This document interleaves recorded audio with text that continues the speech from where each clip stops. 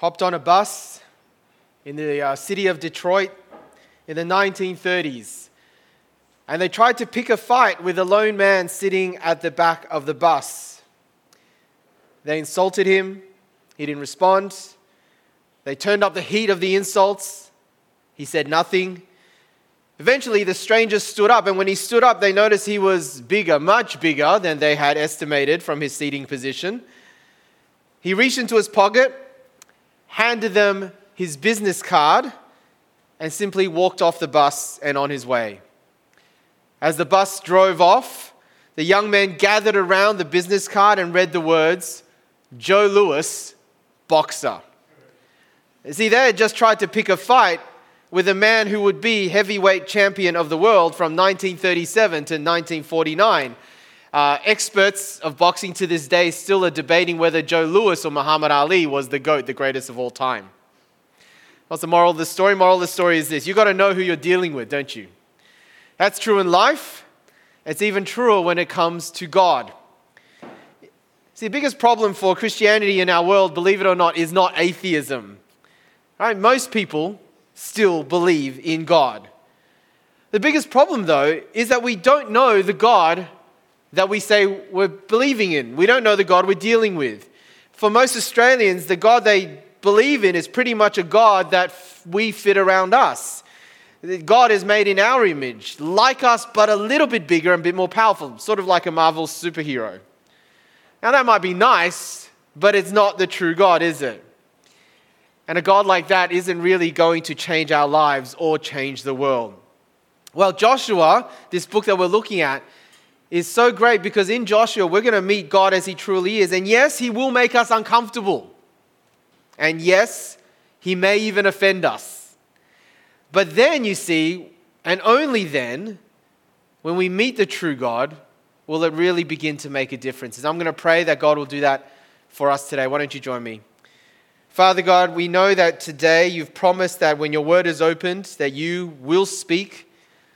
So we claim that promise, and I ask that by your Holy Spirit, you might really, truly speak to each heart today, whether they know you or not, that you will encounter people through your word. Amen. Today is about Jericho, but it's really not about Jericho. Because I think the key to this passage is just 3 odd verses. We didn't read it before, so I'll show you on the slide. And these are actually the verses I'm going to concentrate on, believe it or not. Look at what it says. It just happens just before chapter 6 that we read. Now, when Joshua was near Jericho, he looked up and saw a man standing in front of him with a drawn sword in his hand. Joshua went up to him and asked, "Are you for us or for our enemies?" "Neither," he replied. "But as commander of the army of the Lord, I have now come." Then Joshua fell face down to the ground in reverence and asked him, "What message does my Lord have for his servant?" The commander of the Lord's army replied, "Take off your sandals, for the place where you are standing is holy." And Joshua did so. Now that is odd, isn't it? Right? These 3 verses are so strange. Even more strange when you remember the context. Let me just quickly give you a recap. Last week, we saw Israel miraculously cross the Jordan River, which was their Red Sea experience all over again. But the Jordan River is important because it was the geographic boundary between them and the Promised Land. See, it was a clear sign, wasn't it, that God was leading them to now take the Canaanite cities on the other side of the river. And Jericho was going to be the first. Now in Joshua chapter 5, which those of you who are in community groups, you would have looked at this probably. This new generation in Joshua 5 renew their identity as God's chosen people. So all the men were circumcised. Would not have been a pleasant day. But anyway, they celebrate the Passover for the first time after that since Egypt. And as a sign that their desert wandering years were over, the miraculous food, the manna that they had for 40 years, all of a sudden ceased from that day onwards. Right? It could not be any clearer, could it? That God was now going to hand this generation everything that He's promised them, starting with the land, starting with Jericho. So what a surprise then. When Joshua meets the commander of God's army, standing there in front of Jericho, sword drawn, ready for battle, and asks him, "Whose side are you on?" That we should get the answer we got. Neither. He's not on Israel's side. He's not on Jericho's side. He says, but as commander of the Lord's army, I have now come. He's on the Lord's side. Like, that's really strange, right? If you were in Joshua's shoes the day before a big city battle, you'd be a little worried. You'd be a lot worried, wouldn't you? What? God isn't automatically on our side? But Joshua, you see, knew better. His answer, the answer for the commander of the Lord's army, it doesn't make Joshua worried. It actually leads him to worship. Did you see that? He falls down, face down in reverence. And the word there is worship. Because this guy isn't just any general, you see. He's not even just any angelic being. Joshua knew that this was likely an appearance of the Lord himself, of God himself. Which is why Joshua needed to take his sandals off, because he's now in the presence of God. He's just talked to God, which makes where he's standing the holiest of grounds. Now, this is also significant because Joshua here has had his own Moses moment. Some of you may know the story of Moses in the burning bush back in Exodus 3, where Moses was commanded to take his sandals off because he was standing on holy ground. Right, so this is what happens. But then now the episode ends. Right, these are an odd few verses. Now most sermons will skip it. No children's Bible has it. But as I want to say to you again, it's actually the key to understanding the whole battle of Jericho. And the two key ideas I want to pick up are this: holy and heavenly. You got that? Holy and heavenly. Without both, Joshua could not hope to win at Jericho or in any other battle. So first is holy. God reveals himself as holy. And second is heavenly. God reveals that this battle is heavenly. All right, so let's go. Holy. What does this word holy mean? Well, the basic meaning of the word holy is set apart. And it can be applied to God, or it can be applied for God. All right, applied to God, God is holy, God is set apart. Applied for God, see, something or someone can be set apart for God, and they can become holy for Him. Now, we're going to focus mainly on the first meaning, that God is set apart. Now, what does that mean, though? What does set apart mean? Again, that's kind of like, well, here's an easy way of understanding it. To be set apart is to be the GOAT, right? You know what GOAT stands for, G-O-A-T, greatest of all time. You see, in any field, it doesn't matter professionally, but I think especially in sport, and if you play any sport, you do realize, don't you, how big a gulf lies between you and the best of the best. Just take running, for example. This is not one of my sports. Pastor Marshall, you'll know because you're a long-distance runner. Who's this guy? Anyone know? Kipchoge, yeah. Eliud Kipchoge. He ran a sub-2-hour marathon. 42 plus a little bit kilometers in under 2 hours. First man to do so. That's 21 kilometers an hour. That's 2 minutes, 50 seconds per kilometer. Those of you who've done park run, he would have done the park run in 14 minutes. But then he'd do that 8 times without a break. Right? Do you see, no matter how good of a runner you think you are, the distance between Kipchoge and you is so great. That gulf is so great because he is the GOAT. He is the greatest of all time. When we say that God is holy, that's the idea. God is so uniquely and supremely far beyond us, above us, that you can't even imagine it. That's what holy means.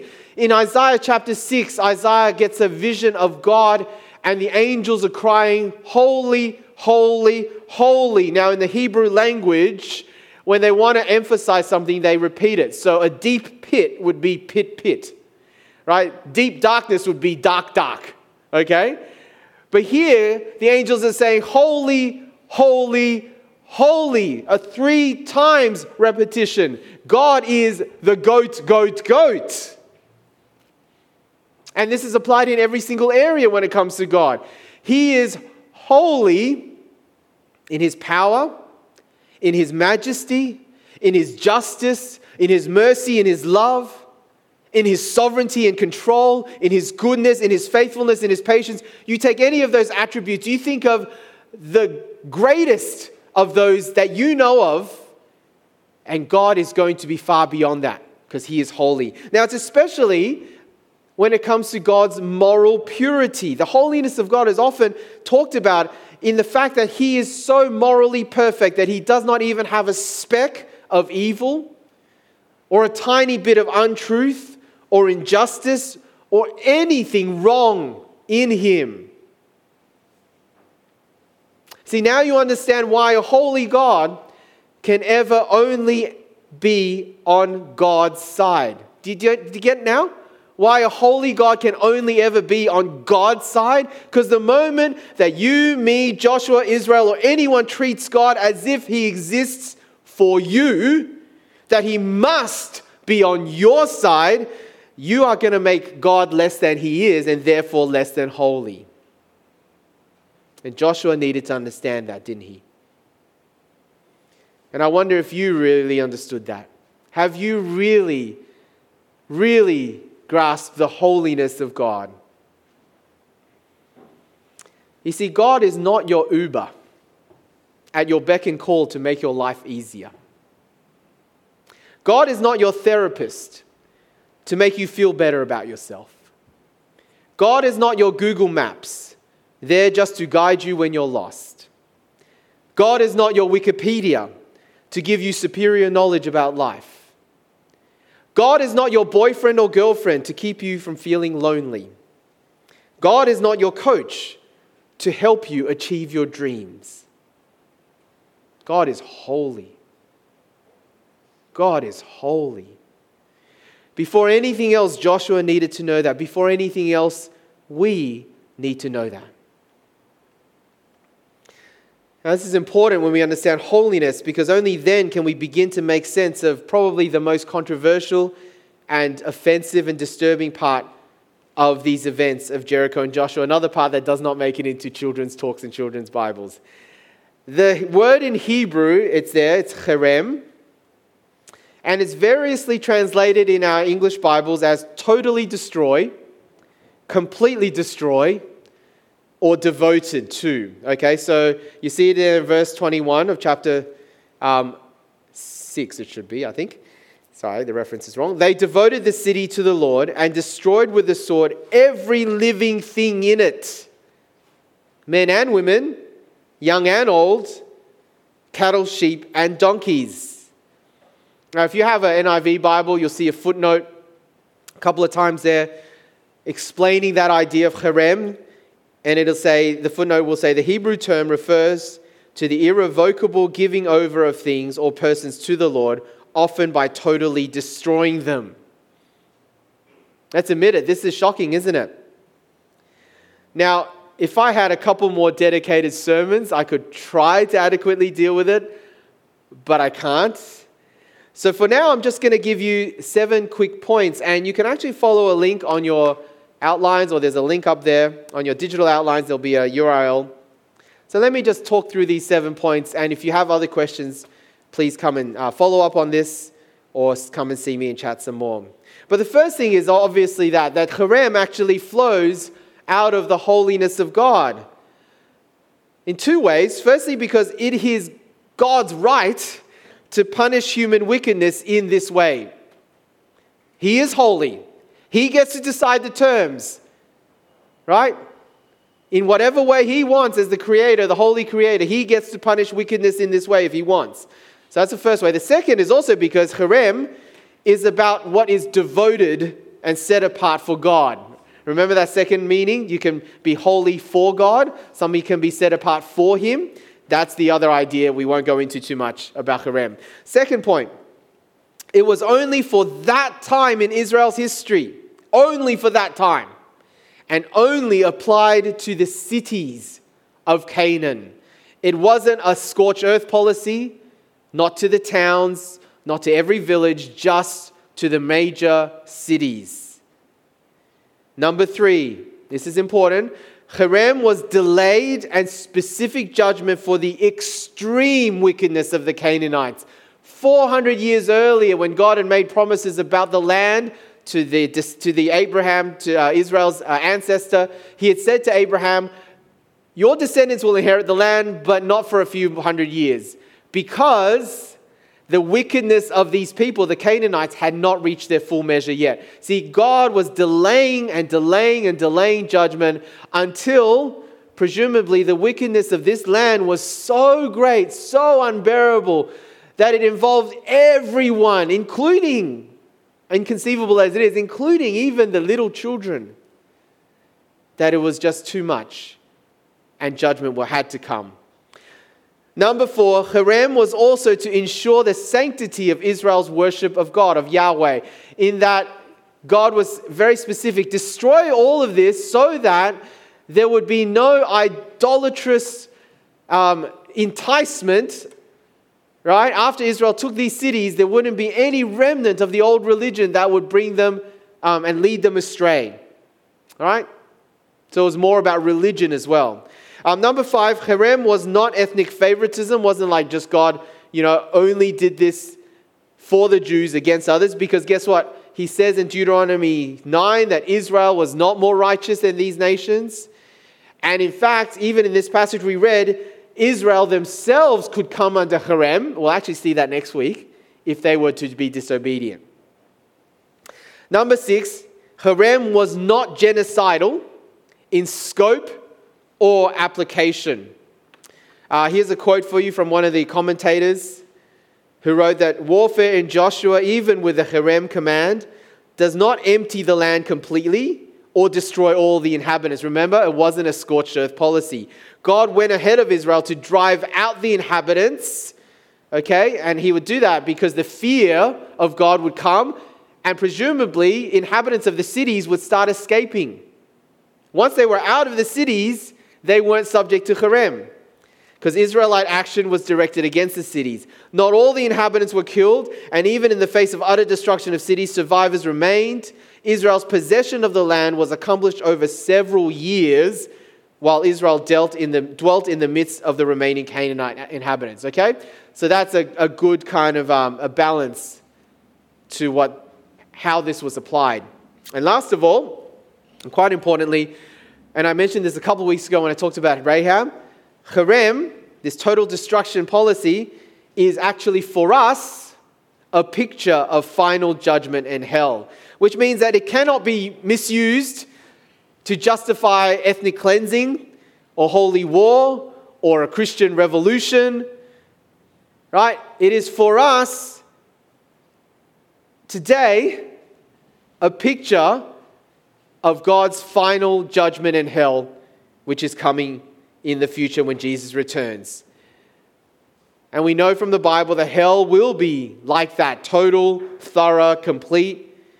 And of course, hell itself is very offensive and difficult to swallow.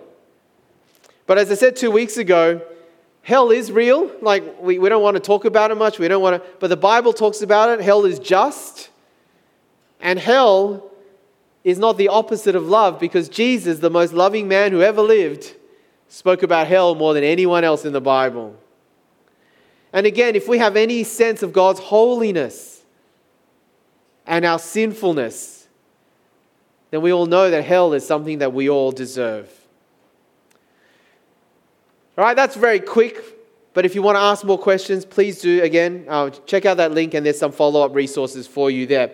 But I want to go to the next one, and that is, what about hope? Because if God is a holy God, and God is on God's side, then what hope did Joshua and Israel have?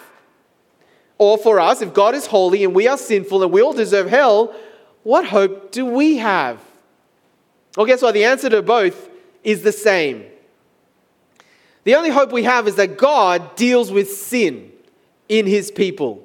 See, God has to find a way to turn aside his holy judgment on his people. And the only way that could happen for Israel and for us is through the shedding of blood. You got that? Sin, judgment has to be dealt with through the shedding of blood.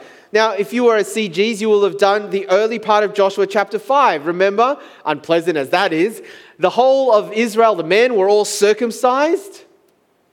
And then they celebrate the Passover. So they renew their identity and commitment to being the people of the covenant, or God's promise or agreement with them. Now, it's no accident that the signs of the covenant, circumcision and Passover, deal with exactly those things. Remember, sin and judgment by the shedding of blood. Circumcision, the cutting away of the foreskin, is symbolic to cutting away sin through the shedding of blood. Passover is a reenactment of the time when the blood of the sacrificial lamb protected God's people from the judgment of God on Egypt. You see, Israel's only hope in the face of God's holiness was that sin is dealt with, that judgment passes over them, and both happen through the shedding of blood. And guess what? That's our only hope as well, isn't it? See, all of these old covenant signs are fulfilled in Jesus. Jesus' death on the cross was for our sin, for our judgment. He is cut off in our place. He is judged in our place. And hope is found in His blood shed for us. Now see, I need to ask you at this point that if you don't yet trust in Jesus, if His blood doesn't cover you, then you need to, don't you? Because God is holy and hell is horrible, but no one has to go there. If you have Jesus, then anyone can have hope in the presence of a holy God. So will you today? Well, now we can finally talk a bit about Jericho. Right? Though Jericho was fortified, its walls were impenetrable, Israel and Joshua needed to know that Jericho was not their greatest threat. Right? Jericho was not their greatest threat. If you don't understand the holiness of God, that's your greatest threat. And we'll actually see that played out next week. So more of that next week. But see, once you are in the right relationship with a holy God, any other threat in life, Jericho or anything else, is a walk in the park. And that's how this Jericho episode is actually portrayed. It's a walk in the park. Because this battle is a heavenly battle. And the God, the holy God of heaven, is fighting it for them.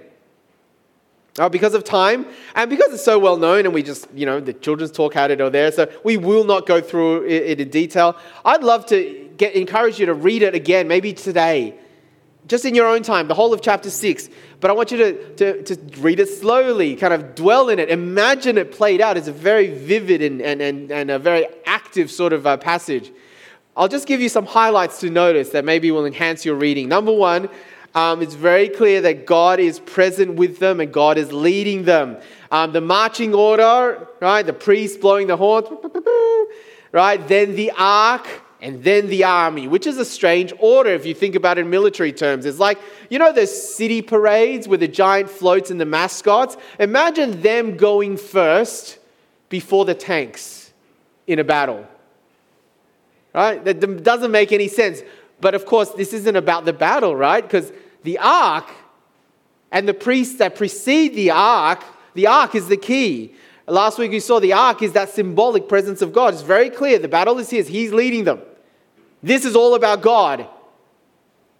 The second is, this account emphasizes that the people are pretty passive, right? They walk, but they can't make any sounds until the final day.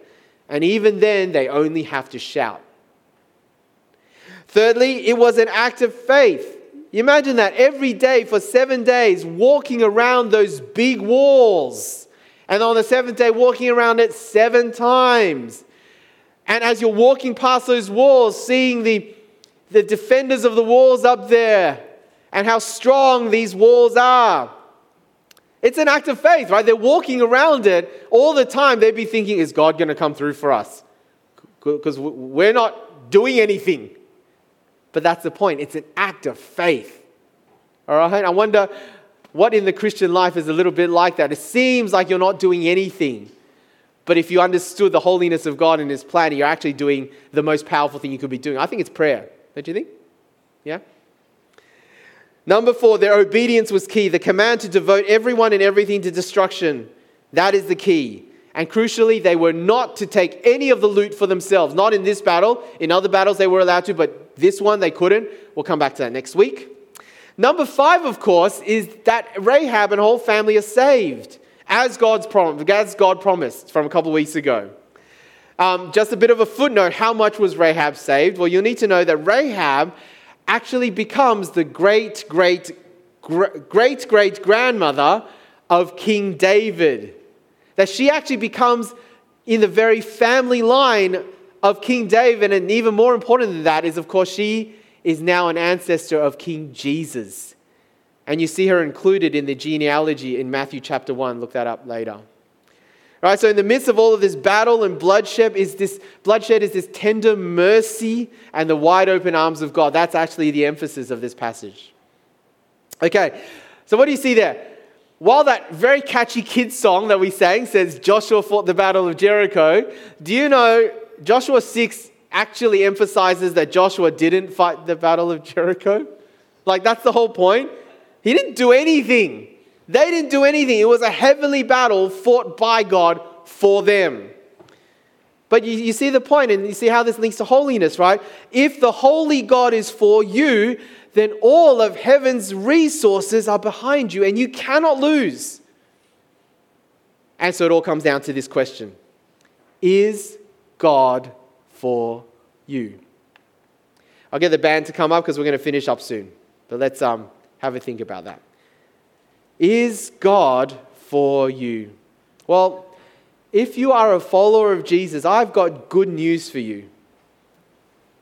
See, even though God is holy, and even though God is ultimately on God's side, if you trust in Jesus, God is for you. He's for you. Look at those verses from Romans 8. What then shall we say in response to these things? If God is for us, who can be against us? And this is how we know that God is for us. He who did not spare his only son, but gave him up for us all, how will he not also, along with him, graciously give us all things? Do you have Jesus?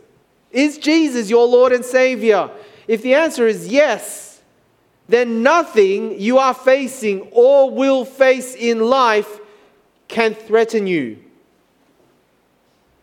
Whether it's sickness or depression, whether it's unemployment or financial insecurity, whether it's broken relationships or loneliness, whether it's persistent temptations or habitual sins, whether it's persecution or ridicule for being a Christian, if God is holy and God is for you, and He is, if you belong to Jesus, then heaven's resources are behind you.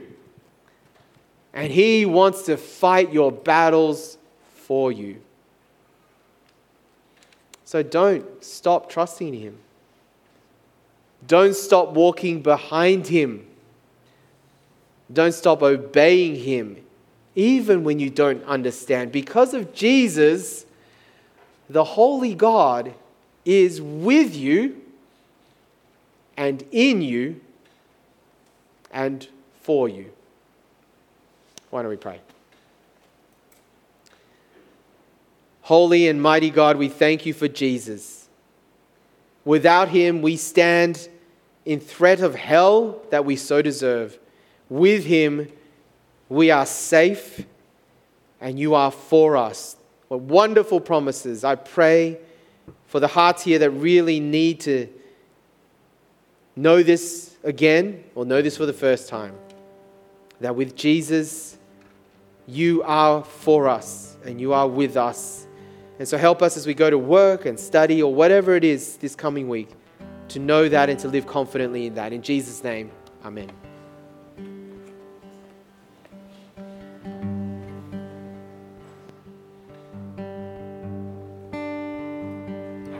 Why don't we stand and sing about, what a good God that He is.